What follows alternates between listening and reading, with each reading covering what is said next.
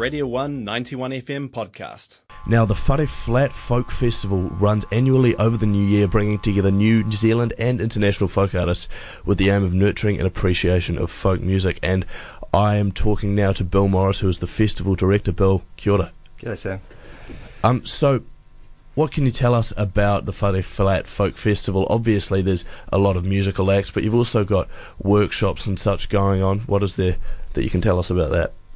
Yeah, Whare Flat's a folk festival. It's been going on for 44 years, and it's basically 3 full days, 3.5 days of just crammed full of music. We also have workshops and opportunities for people to interact with all the artists, and dance sessions and things like this. It's it's a busy few days. Awesome. And who can you give us a taste of the artists playing this year? Who have we got? Yeah, absolutely. We've got people from all around New Zealand and overseas. We've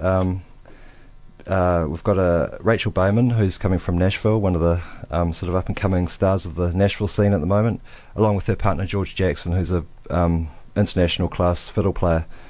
We've got Scott Cook coming from Canada, Barry Saunders, who's legendary Kiwi songwriter from the Waratahs, and heaps of other bands, Adam Hattaway and the Haunters, and that's just to name a few. Awesome. And so the festival is held in the Waiora Scout Camp. What is the appeal of the venue, and can you paint us a bit of a picture? It's just a really idyllic kind of spot out there, surrounded by native Kanuka forest. It's kind of away from Dunedin, although it's only 15 minutes from here. It's really easy to get out there, and then suddenly you're just surrounded by forest. It's a camping festival, so everyone camps. And it's just a really kind of peaceful, fun way to spend New Year's. And so you find that that setting definitely adds to the atmosphere of the festival itself, then, I would imagine.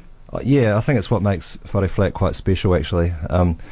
There's folk festivals up and down New Zealand. There's about 4 major ones in the major cities. But we're the only one that has this kind of really idyllic kind of location. And I think it's that which keeps people coming back every year, bring their families, and you just enjoy that kind of getting away from it and just sort of immersing yourself in the festival for a few days. And so it's definitely a family-friendly event as well? Yeah, we kind of pride ourselves on being family-friendly, and in fact, children under 12 are free with an adult, so that's always been a important selling point for us, because it's good because parents can bring their kids out. We put on a really good kids program. Tahu Mackenzie's running that this year, so we've got all kinds of stuff, including nature walks and poi making, so it's good because it's there's a lot for the kids to do, but then there's a lot that the adults can do, and it's a safe environment, so great for families. Absolutely. Well, we'll go to a song now. We'll listen to a public access, but after this song we'll come back and be talking more to Bill about the Whare Flat Folk Festival.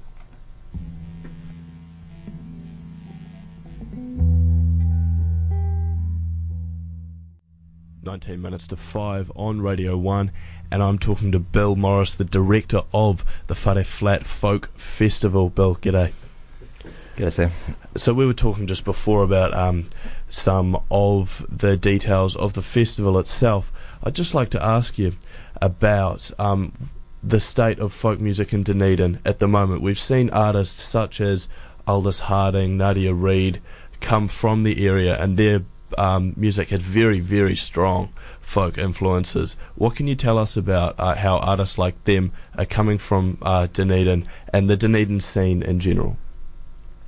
Yeah, well, the folk scene's interesting because it has been around for a long time here. Like I said, Whare Flat's been going for 44 years. So what you've got is generations going back there, and you've got people who essentially grew up at the festival, and that's people like Nadia, and Aldous or Hannah Harding who grew up as kids at the festival. So they really, those kind of people really cut their teeth out there.